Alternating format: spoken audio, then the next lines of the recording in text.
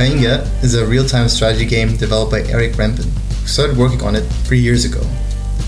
When Eric started, he had no game development experience. Now, 3 years later, he just launched a Kickstarter, which is, as the recording of this intro, almost fully funded and still has about 15 days to go. So it's looking very good. And we just had a chat about his journey, the lessons he learned along that path, and I hope that you guys learn a lot from it.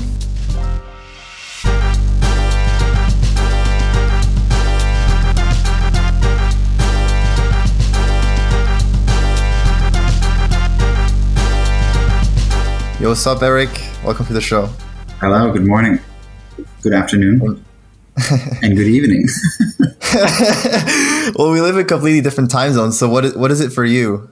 It's the afternoon. It's about 4 in the afternoon. For me, it's actually, I guess theoretically still morning. It's 11 a.m. here. Right. So yeah, for people who don't know you, like where are you right now? Yeah, I'm actually in Thailand, in Bangkok. I've been living here about 8 years, and it's a good place to live. I'm not Thai. I was born in the U.S., but I'm quite happy here.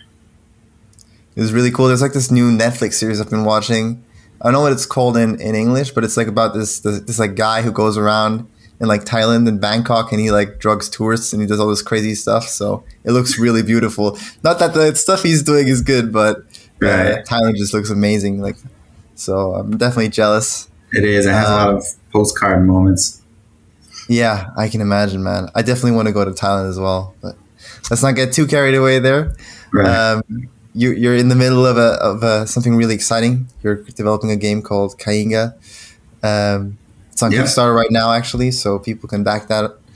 But yeah, like tell us a little bit about like how you got started there with developing that game. Yeah, so Kainga's, like you said, I just launched a Kickstarter, which is pretty exciting. It's a big milestone. It's something I had in the plan from a long time ago. So I started this project about, maybe 3 years ago.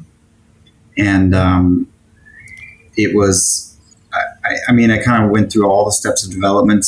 I'm on my own here, and I had to teach myself how to do programming and learn everything about game design to get to this point. And it's kind of been quite a battle, but I'm really happy with the results so far.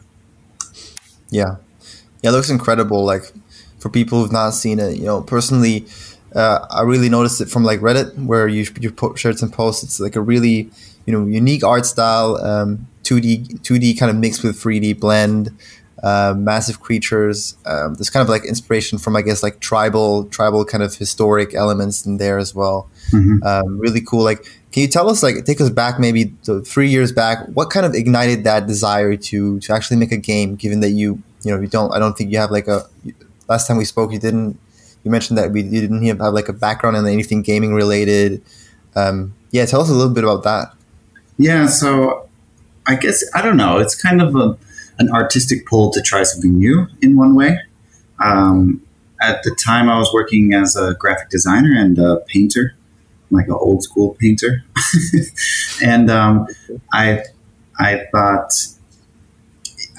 there was this game that I used to play when I was a really young child called Populous, the beginning. And some people who see the art that I've done will probably recognize that. And I've always wanted there to be a sequel to that game.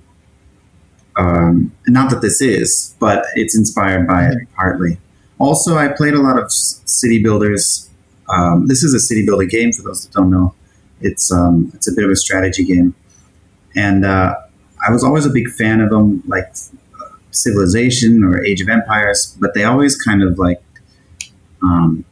drove you down the same path of development. Every time you played Age of Empires, it was like, okay, build 2 houses, build a barracks, build an archery range in that order. I mean, there's a little bit of deviation, but I kind of wanted to play a game that was a lot more diverse, so that when you played it, every time was a surprise. What was going to happen? How you could develop to adapt to your environment. And since that kind of game doesn't exist, as far as I know, I decided, fine, I'll make it myself. Yeah, that sounds like. I mean, that sounds like kind of reminds me of the Stardew Valley story. I'm not sure if you're familiar with that, but like it's pretty much the same backstory. I think in that case it was like Harvest Moon, where he was waiting for a sequel, or he wanted to play a sequel, and he just kind of started making that game. And obviously, that was a huge success story. So, uh, let's hope that we can repeat it here with Kainga. Definitely sounds like a really interesting premise because obviously there's like you said, there's like that interesting mechanic, I think, of needing to make the player adapt to something new every time by giving them not really the predictability of what is the map going to look like. I think that's also procedurally generated in your game, if I believe. Yeah, yeah. And like the technology trees as well, like you said. Yeah, so the technology tree is all procedurally generated. It could be completely different each time, and that kind of pushes the player in an odd direction. Mm-hmm. And it's kind of, when people play it for the first time, it does kind of put you upside down. You're like, wait a minute, I don't know what the best option is. And that's kind of the point, is to break you out of that mold of there is no best option every time. You kind of have to learn something new, try out new ideas. Interesting. Yeah, and by accident, the game kind of developed into a roguelite as well. So it kind of adopted that genre through the procedural generation, through the permanence. And so Kainga became the roguelite village builder. So kind of one thing I find is really cool is just listening to like developers when they start, is like, especially when when they've never gotten into like game development before, just making their first game.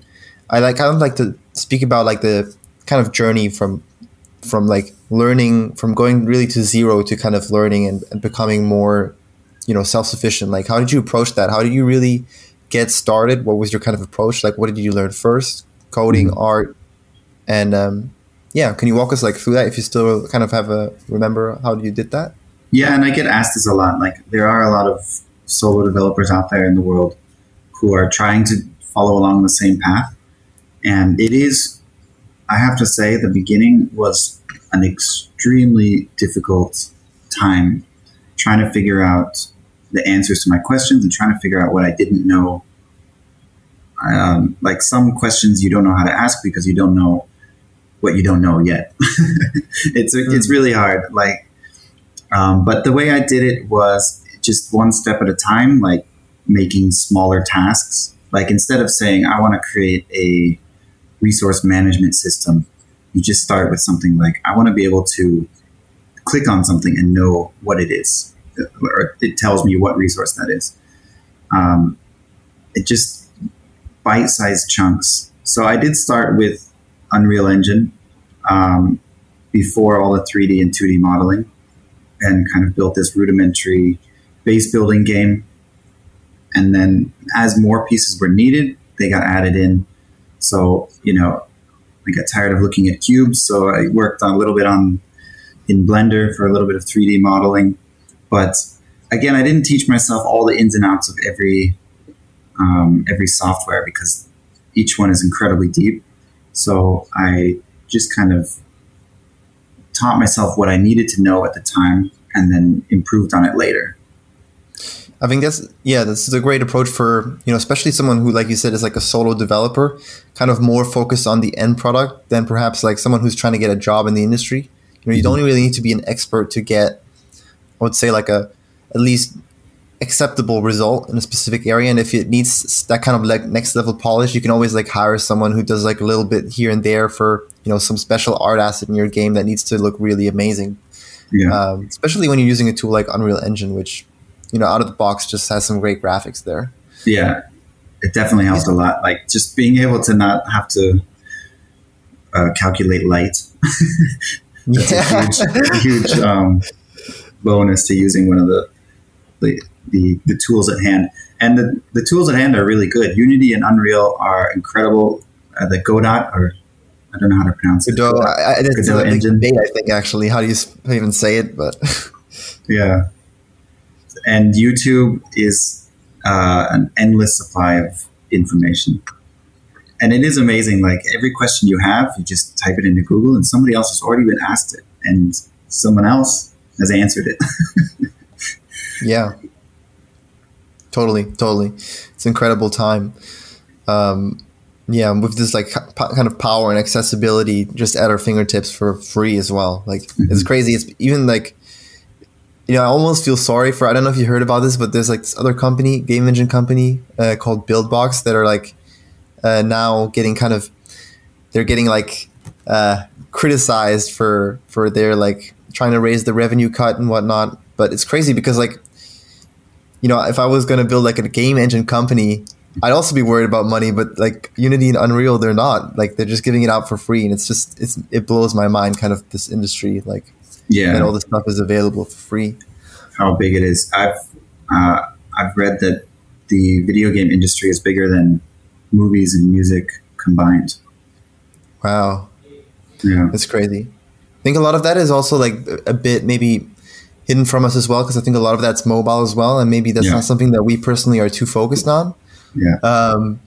Or at least I got focused on it last year a little bit, but it is something that like, you know, that isn't, you think all the free games in mobile, oh, like they can't be making that much money, but they're making a lot of money. So Yeah. it's crazy. So you kind of taught yourself all this kind of development stuff, you know, just like you said, just kind of doing it as you went along. Did you have like some kind of roadmap or game design document or something that helped you kind of figure out what your vision was, how far you needed to go down a particular road, or was that also something you kind of developed as you went along? I do now. I have a pretty strict roadmap that I'm keeping to. It's like on a month by month basis that goes up until the end of 2022. But when I started, I'm far too organized, I think. When I started, it was just kind of weekly goals or something that I wanted to see happen. I just put it in a list. And then as I did them, I just checked off those lists, which is incredibly satisfying. And I kind of made a rule for myself, what I called it no zero days, where every day I would work on something, whether it was, you know, drawing a little bit or just a bit of programming, a bit of 3D modeling or whatever. Every day I would do at least 15 minutes of working on the project. And that kind of keeps the flow going quite well, because you'd be surprised after, you know, 3 months of 15 minutes, it really adds up. I think persistence is really the key here, because 3 years is an incredible amount of time, and it was very slow growth in the beginning, but over time, I think it adds up. And I think if you stick to that, you stick to your same project over that long period of time, it's going to end up good. But I think a lot of mistakes people make are, you know, having a great idea and then having another great idea and then not knowing which one to do and bouncing back and forth, which I never had. I kind of just said, this is what I want to make. This is how it's going to look like. This in my mind. This is what it's going to feel like. And I just spent all my energy to build towards that. Yeah, I love that. I love that 0 day principle, like having some kind of accountability system. Yeah. Even if it's just something like doing something really basic. It's great advice. Like, how did you kind of, you know, you said there that I think you were like doing this full time. You were working as a graphic designer and painter. How did you kind of balance that with your kind of game development? Are there any like tips that you would give to someone who's trying to maybe do the same thing, as like many solo developers I think are trying to do exactly that? Yeah, I think it's, at least for me, I found a lot of success in cutting corners. Right. And by that, I don't mean making it crappy. I just mean that, like, cut out the things that are not absolutely necessary, but all the parts that need to be there, work on that. Like, for example, my animations are four frames long, because that's as many as I could. That's the minimum I could have for an animation, like a running animation. Yeah. Um, I mean, it could easily double that and make it 8, and it would look a lot smoother. But it doesn't really, it doesn't need that for the feel that the game's going for. So yeah, just focus. I guess I don't know. It's hard. Working full time and then also doing game development is something that if it's not fun, then I wouldn't recommend it because it's a lot of work. But Yeah.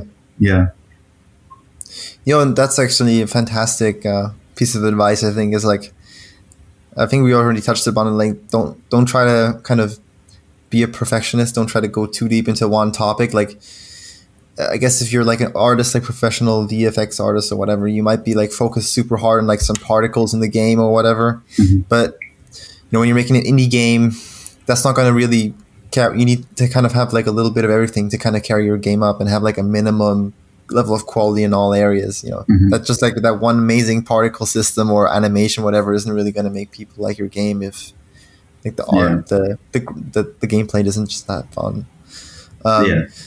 So yeah, I love that, like cutting corners, spreading out, maybe thinking about like in your art style, how can you cut some corners as well in terms of how can you choose an art style that looks really appealing and maybe saves you some time. Is that kind of what you did when you went for the sort of paper art style as well? Can you tell us like a little bit about that and some of the, challenges and things you experimented with when you were working on that? Yeah, actually, this is one of the things that I would not budge on in terms of the art design. I really wanted these 2D characters in a 3D world. And Unreal Engine is not built for that. It's built for 3D characters in a 3D world or 2D in a 2D world, obviously. So this is something that I really banged my head against for a long time, trying to figure out how to get it to work. Mm-hmm. And the reason why I wanted to go for that art style is kind of because it was, I think there's a lot of retro nostalgia that people will see in that and appreciate. But it was quite difficult to kind of get the animations to work, make them always face the camera, depending on no matter what direction they're facing the characters. And then having a rotating camera as well added another layer of complexity. Yeah, it is. I think like from our last interview, you also mentioned that you actually made the monsters like 3D because of that, because you were having like challenges of like making them in 2D and yeah, I think like that's like a recurring pattern I've seen from talking to game developers who do this kind of 2D and 3D. There's always some more challenge than you think it is, but I think in the end, it can save you a lot of time if you really do it right, because obviously 3D is always harder. Yeah. Usually not always harder, but it adds a lot more complexity, especially when you're working on it by yourself.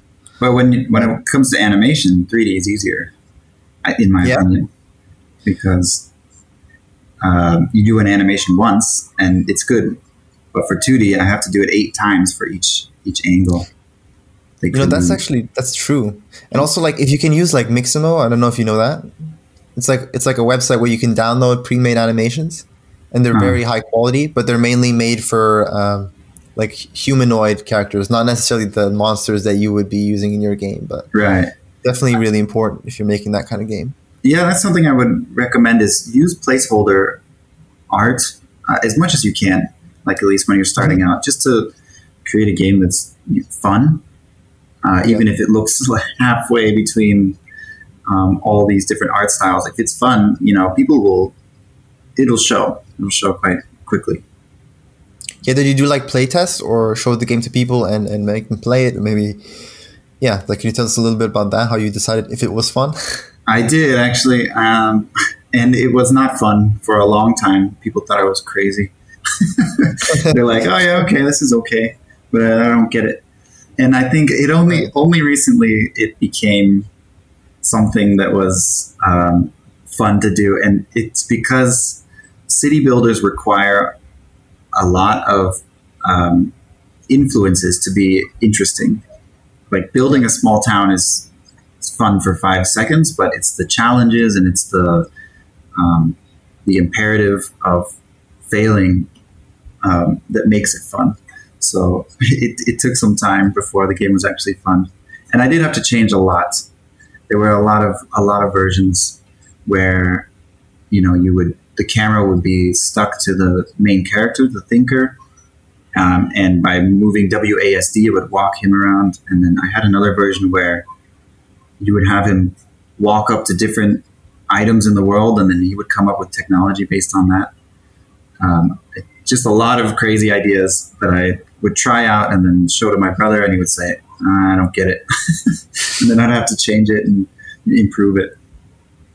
Is it mainly, friends and family that were testing the game, or did you maybe try and organize like a little test play group or do it online or something like this? It was mainly family. Yeah. My friends are actually, none of them are into video games at all. Right. So to them, it's like, they don't even know the WASD move keys. But my family really helps, my brothers especially. And I did end up doing an alpha test with a really early build online with a bunch of people on my Discord. And they seemed to really enjoy it, even though it was a terrible, buggy mess. That really, really helped. Just having people say, look, this doesn't work. I was trying to do this, but couldn't happen. And other than that, I would say watching people play it is actually really beneficial as well. Definitely. I think it's really important because you can see, especially if you're doing like an in-person test, I think you can kind of see like when the person reaction, like, like when they really like something, you can see it on their face. Like, this really triggered them and they didn't get this. Like you said, that's really important, especially if you're trying to like, I think like the first seconds are really important as well. Was that something you experienced in your playtest? Is like, if they don't get it right away or they don't have some kind of positive experience at the beginning, then, like the retention, like the amount of players who will continue playing or will enjoy the rest of the experience is like much less if they can't get into it, if that makes sense. If it's frustrating in the beginning, then it's not going to be fun. Exactly. And I think this is probably a bigger challenge for platformers. Right. This is why the platformer genre, I think, is particularly difficult to crack into, is because it's either boring or frustrating. Those are the two initial feelings, in my opinion, for a lot of first-time platformers that haven't really sorted out their balance yet. So true. Yeah. It's very hard to get that like magic on the player where they're like, this is something really fresh to them. Like you said, like it's either, you kind of nailed it there, boring or frustrating. I think it's a great way. Yeah, it is something I'm having a bit of trouble with because like the animals in the game in Kayenga are really weird and really large, which is kind of unusual, and people want to play with that. But I'm having a bit of trouble kind of making them more a part of the gameplay within like in a way that makes sense. Right. So they are there, but it's not a necessity to involve them in your game, which I guess is fine as well. Yeah. I guess like one thing you could kind of introduce that maybe like get the player excited is maybe have like a really early game creature or something like that, something that they can use right at the beginning of the game and familiarize them with. But I don't know if this is something you're already doing. I haven't played the alpha yet, so still waiting to get my hands on the game. Coming soon, yeah. Exactly, coming soon. So let's get right into that discussion as well. Like, last time we spoke, so for people who don't know, on the blog we have like a post as well from our last discussion, which was actually I think not exactly, but like about a year ago. Wow. And we were talking about as well, like, what were your plans? Like, how are you going to maybe approach the future with Kayenga? And I think one of the things you mentioned was Kickstarter, which is what you ended up going with. Yeah. And I think you're the first person I'm interviewing about Kickstarter specifically, about game development. It's like, tell us about how you approach that. How did you think like Kickstarter would be a great fit for your game? And how you started just organizing that. Yeah, I think it was kind of a part of the plan from the beginning. It took a little bit longer to get to that point than I expected by a few months. But I chose Kickstarter because I think it's a really good way to build a community and get a lot of people excited about it at the same time. But to be honest, I think I didn't expect how much of a sour mood there is for video gamers for Kickstarter. I get a lot of people who say like, "Oh, I would back this, but I promised myself I would never do another Kickstarter." I think, yeah, which is interesting. I think for things like board games, it's a much more open community. But I think that because video games take so long to make, a lot of people feel burned from Kickstarter. But I think it's been really helpful so far. I mean, we're only 2-3 days in at the time of recording, and it's looking good. And I'm really happy with the amount of growth in the community so far. And I think this game particularly benefits from community involvement. I mean, all games would on a marketing sense, but this one is great because I could come up with some crazy ideas for technologies and then get the community to vote on which one I should add in, and they can, be involved in the development of the game. Where if it's more linear, if it's a story-driven game, that may not be as easy. Yeah, that's true because you don't want to spoil it, right? Right. Yeah, I think you made a great point there, and really interesting observation I made as well is like Kickstarter seems to be less and less about kind of really what it was about initially, which was helping people fund their game, and more about like kind of marketing as well. Right. For me, it also seems like like a lot of people are using it kind of in that way, is like they want like to get a bit more exposure through Kickstarter as well. The money helps obviously, and like validating the idea, seeing if people are willing to pay money for it is a great way to do that, right? Yeah. Of course, but yeah. I think it's changed over time. Like when Kickstarter started, it was an idea. Somebody would say, "Hey, I have an idea for a video game. Do you want to help me make it?" And now I think that doesn't fly. I think the only reason why the game's going well is because it's almost like it looks great. You can play it. It's almost done. Just lacks content. But if I had launched my Kickstarter a year ago when we last spoke, I don't think people would have gone for it as much because of the way that it looked and felt. I think people are looking for nearly finished products to jump on board. Yeah. No, I think that's exactly how it is. And it's kind of weird because it's completely, it's not really funding anymore so much. Like, you're giving someone a bit of money in advance, but it's a little bit like a pre-order, I guess, more these days. But I think that makes sense because, like you said, like if you give me $200,000 for an idea, let's say, for me to build it, I don't know if the motivation would be there, as opposed to if I got my funding from like institutional investors or like getting a loan from the bank, where I know that if I don't actually make the product and it's good, I'm going to have some kind of repercussion, if that makes sense. It's also about the time. Like, a $200,000 game could take 3 or 4 years. Yeah. And, people's lives, people can get divorced by then. Their lives are totally different. They're like, what is this? I don't remember backing this. Yeah. I mean, that's totally true. That's totally true. So I want to talk a little bit about like, you're obviously, I think, like a first-time Kickstarter creator.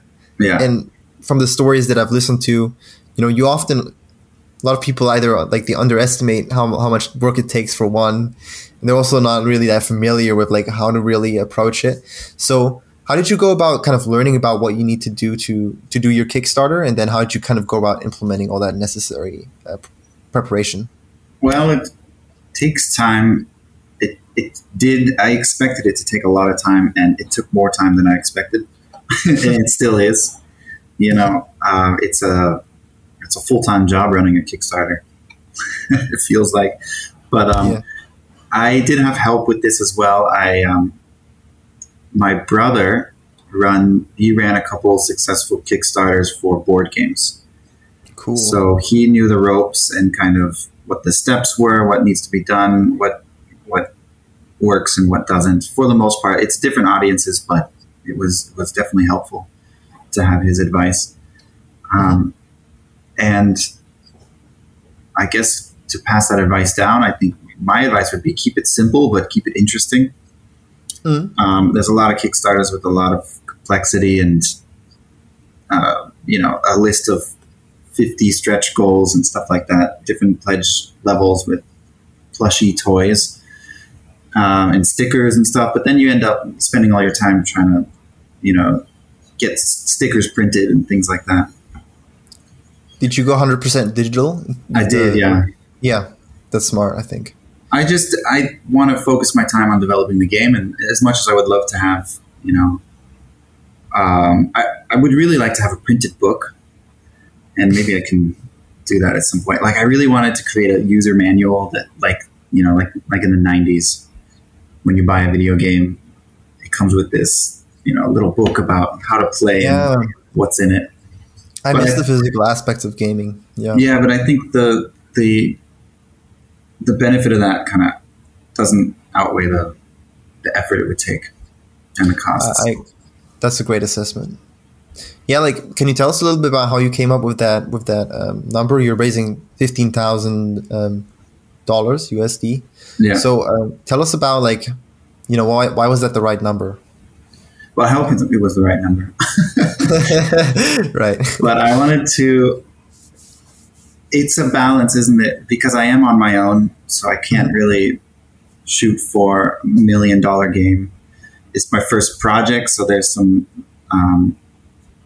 risk there as well. And I wanted to create. I don't know. I wanted to set a number that was reasonable, but not cheap either. I didn't want to cut myself short and seem like this is, not a fully thought out idea. Yeah. So I ended up on 15,000. I was kind of debating somewhere between 12 and 20. So I went with 15. And then the cost of the game itself is $15, which is a little bit, I know it's a little bit on the high side for indie games, but just the amount of work that goes into it, I think it's well worth it. Yeah. Yeah, I think, like you said, it's important not to cut yourself too short. And I think that $15 I don't think is necessarily a lot for an indie game. But yeah, if you balance it out, like, that's a burrito and a movie, which is about 3 hours of enjoyment, which you can definitely get from more than that from a video game. Yeah, I agree. You got to put it into perspective. One thing I thought was really interesting when reading through your Kickstarter comments, actually, was someone mentioned like a concern about, like, cultural appropriation, like culture in your game, because obviously it's a tribal game. I thought that was really interesting, and like, I was wondering if you could kind of, like, talk about, maybe some of the challenges when you're making a game where some players may raise this concern, and how you're kind of approaching it and trying to solve it. Yeah, this is a tricky issue. This is something I've been struggling with for a long time, ever since the game's conception.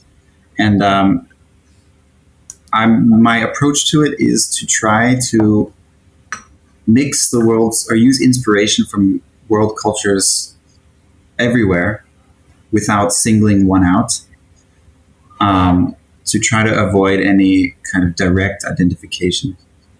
And my other approach is to show the power of each of the cultures. There's no degrading in any way of any of the cultural aspects in the game.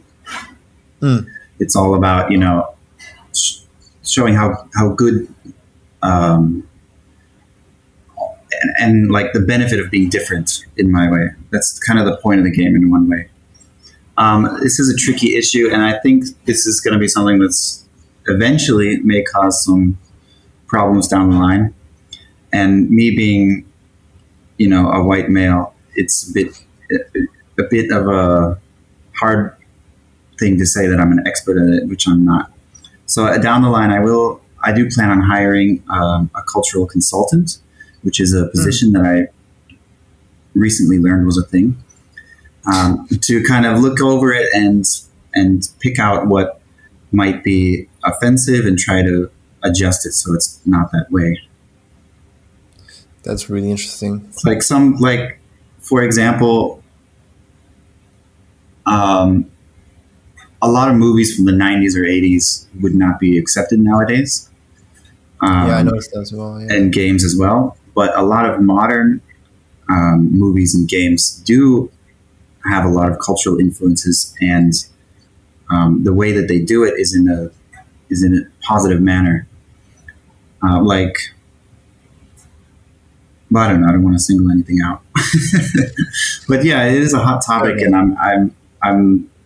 It's going to be a rocky road, but I'm really trying my best to try to create something that's fun and interesting, that blends the world's cultures rather than isolates them. That's really interesting. Yeah, it's like some of the things that as an outsider who might not really like think about it all day, or a game developer who's maybe not developing this kind of game, it's something that is definitely important, but not really that obvious to think about as well. Yeah. How are you kind of like approaching marketing Kickstarter and getting the word out about it? Like, has that been something that you've been thinking about actively? Yeah, it's a big part. I am just posting on Twitter for the most part, and then Reddit. Twitter is very open to random postings, but Twitter cycles very quickly. I also post on Reddit, but it's very difficult, I think, to strike gold on Reddit, which because Reddit's such a platform that is anti-advertising, which is great. It's one of the benefits, one of the reasons why I like it. And so if you're, even if you're posting about your Kickstarter, that's a form of advertising in a way. So once people catch on to that, they're like, okay, what is this? We don't want that here. So it is a bit tricky. I thought about Facebook, but I just really don't like Facebook, and I don't want to get myself involved in that. So I did not push for Facebook. But I'm not doing any paid ads or anything. And the last angle, which is probably the most beneficial for me at the moment, is I handed the game out to a few Let's Players. Yeah. And just a few, and they tried it out and posted a couple videos. And the audience that sees those videos is a lot larger than the audience I could ever reach. How's that been like distributing? How have you approached like distributing your game? Like, how did you choose the influencers? How did you get in touch with them?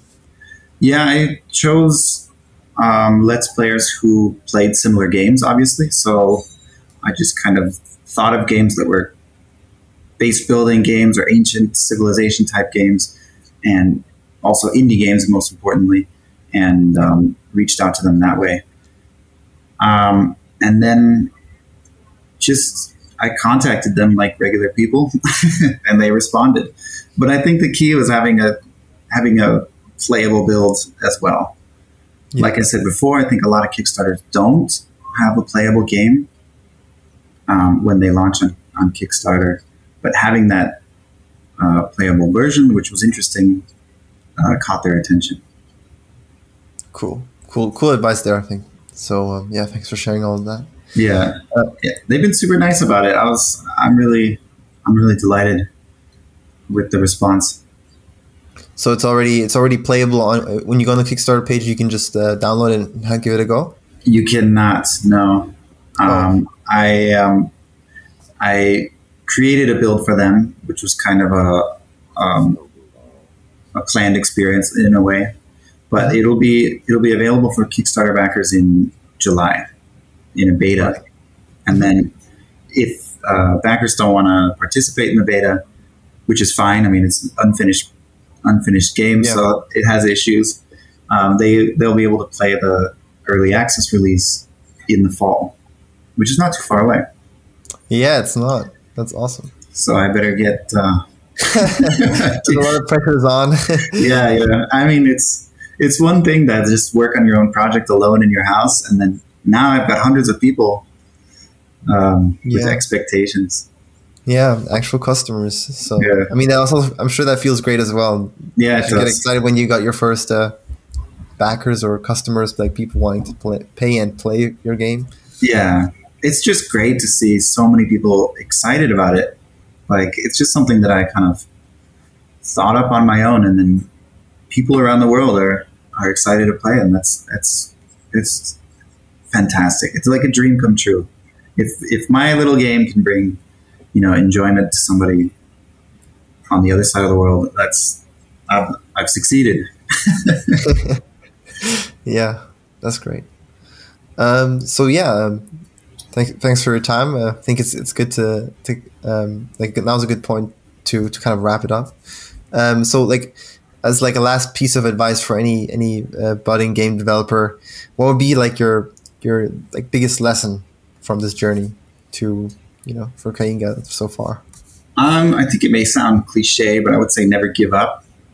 Just because it's like the only reason why I've gone this far is because of persistence and not stopping when when all signs pointed in other directions. Just keep on going a little bit at a time, and then eventually it all came together. Yeah. Awesome advice.